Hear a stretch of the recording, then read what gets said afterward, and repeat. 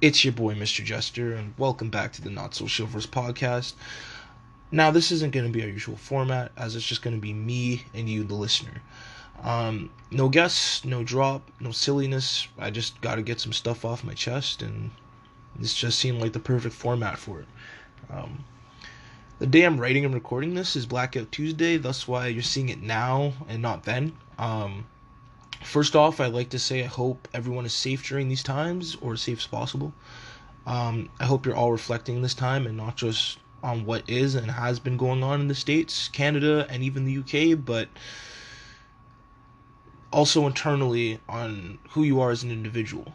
Um, I hope you reflect on how you interact with other communities that are not your own and how you interact with those in your own communities. Um, if you're looking for places to donate, there's like plenty of people posting on their socials. You really don't have to look that far. Same with donations. Um, the same thing as donations is with petitions, except if you don't have the funds, you can just go ahead and sign some petitions. It doesn't take all day to do that. Like, you have an internet connection, you have a phone, you have a laptop, whatever. Go ahead and do that. There's no way you're listening to this podcast right now or seeing this written out if you don't have access to those things. We're in the middle of a pandemic. Where else are you going to go? What else are you doing with your time? But I've personally stayed away from posting on social media until now, and I decided not to record anything, like just to reflect and form the right word to express how I feel about all of it. But before I get into that, I do want to thank Anchor.fm for standing with us in the fight for justice. I would have pulled this podcast right off the entire thing. Otherwise, it's definitely a interesting time. Don't want to be canceled or nothing, but I can't be messing with people that don't support no more. It's just enough. It's like, I want to talk about my feelings on the deaths of Ahmaud Arbery, Breonna Taylor, and George Floyd. I want to talk about how sick and tired I am of seeing this shit all the time. I want to talk about how a black woman can be murdered in their home by police officers and not doing their job correctly. I want to talk about acting in self-defense in your own home and being charged for it.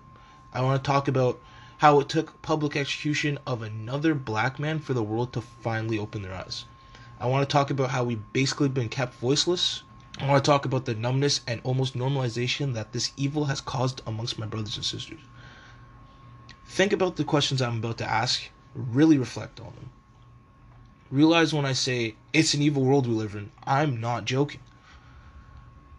Why do we as black people have to continue to fight every single day for some respect and dignity? Why has society allowed our rights, especially our right to live, to be constantly taken away? Do you know what it's like to feel like an outsider in the country you call home just because of the melanin you're blessed with? Do you know how painful it is to feel like you have to restrain yourself daily because of the comments you hear while going about your day? Do you finally understand how it didn't have to come to this point of rioting, looting, and all the ugliness that comes with the rage of generations of discrimination, oppression, and baseless hatred? What options were left? Waiting didn't work. Silence didn't work. Speaking out peacefully didn't work. Compliance didn't work. Why does it have to come down to my people being killed on film, completely defenseless, for our cries to be heard? Why in God's name is the media able to get away with defending the murders of my brothers and sisters? Why is it that they feel the need to dig into one's irrelevant past and use the worst pictures of us? It's disgusting and disrespectful. Why do they not portray us in a positive light? Now I want to talk to parents out there, the future, the young, and the old. Parents to the youngest and next generations, please do better than our previous ones. Educate them on consciousness, spread love, and snuff out whatever discriminatory thoughts are placed in the heads of your children. To my parents of biracial children, please keep having those important talks with your children. My brothers and sisters, our allies, it really is time to come together collectively to make a list of goals and demands, ones that are non-negotiable and unifying. I personally want more extensive police training where de-escalation becomes second nature to them, not just something they reflect on in hindsight. where they know the law and enforce it correctly so that they can do their jobs as protectors of the people. Hold each other accountable, because from the outside looking in, if a scumbag feels comfortable enough to abuse their power in front of others with that same power, then they're just completely surrounded by scumbags, period. Now, I know some cool ass cops, and you should feel your own outrage. Because of evil people doing what they want without repercussions, your entire profession has this nasty reputation surrounding it. Don't accept that. Help us so that we can all heal and move forward. I, for instance, want true racial equality. I want to make it so that we feel just as safe as white folks around police officers. I want to make it so that we can feel safe around each other. I want to make it so that Martin Luther King Jr.'s dream really does come true, and then some. Alright, well, here we go. What I'm about to say, some people might not agree with, but I really don't care. Listen or read along anyways, because it's important. Alright, let's start with my Caucasian friends and allies. You know what you really need to do? Speak in unison with us. Don't speak for us. Help spread our message. Don't stop supporting our cause when the media inevitably moves on and find your own way to help the cause. Talk to your family members and help educate them. I understand you really just can't change some people, but still try and still do what you can anyways. Stop supporting leaders. By leaders, I mean people in power who have no empathy. Stop fetishizing people of other skin color from your own. Stop asking black people if you can use the N-word, and stop asking why you can't when they politely tell you no.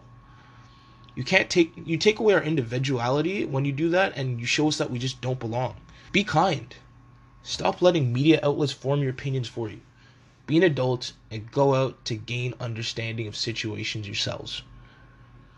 Now listen, I know you want to reach out to your black friends right now for answers, but clearly we're not all experts. I'm not saying don't reach out. What I'm saying is understand that a good portion of our community really won't have the answers you're looking for, so that's why we say educate yourselves. We live in an era where information is right at our fingertips at any given time, so please use it.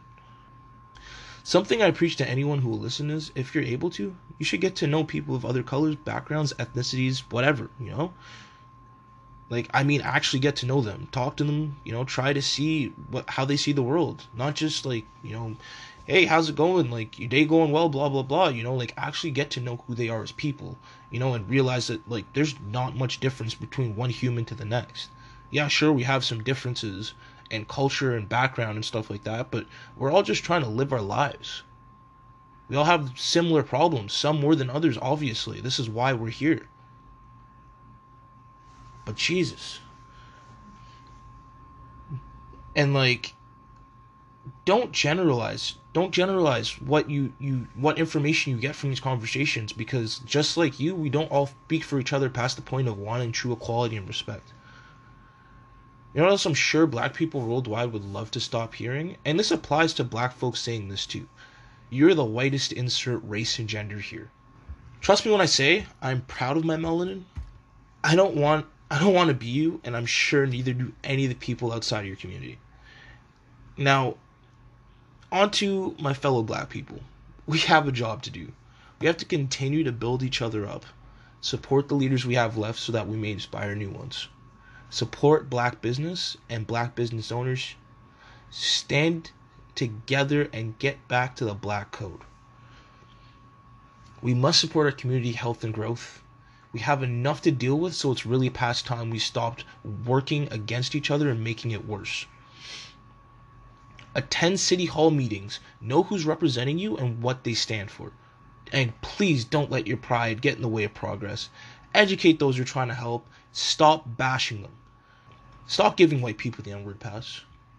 Stop questioning the blackness of your brothers and sisters. We all have our own interests, and it's time to accept that.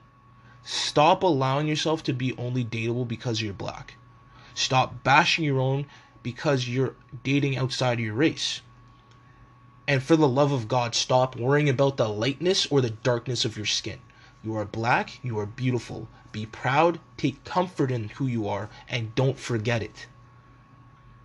I want to talk to my friends and family in Ottawa real quick. Remember that we're in a pandemic. Please take precautions. I need all of you to be safe and respectful of the weak and the vulnerable during these protests on Friday. Don't let anarchists and looters disrupt our message. Don't let idiots burn the belongings of the homeless. Stand together.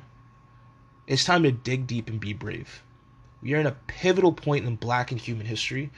Don't any of you dare waste this chance for the voiceless to be heard. Thank you.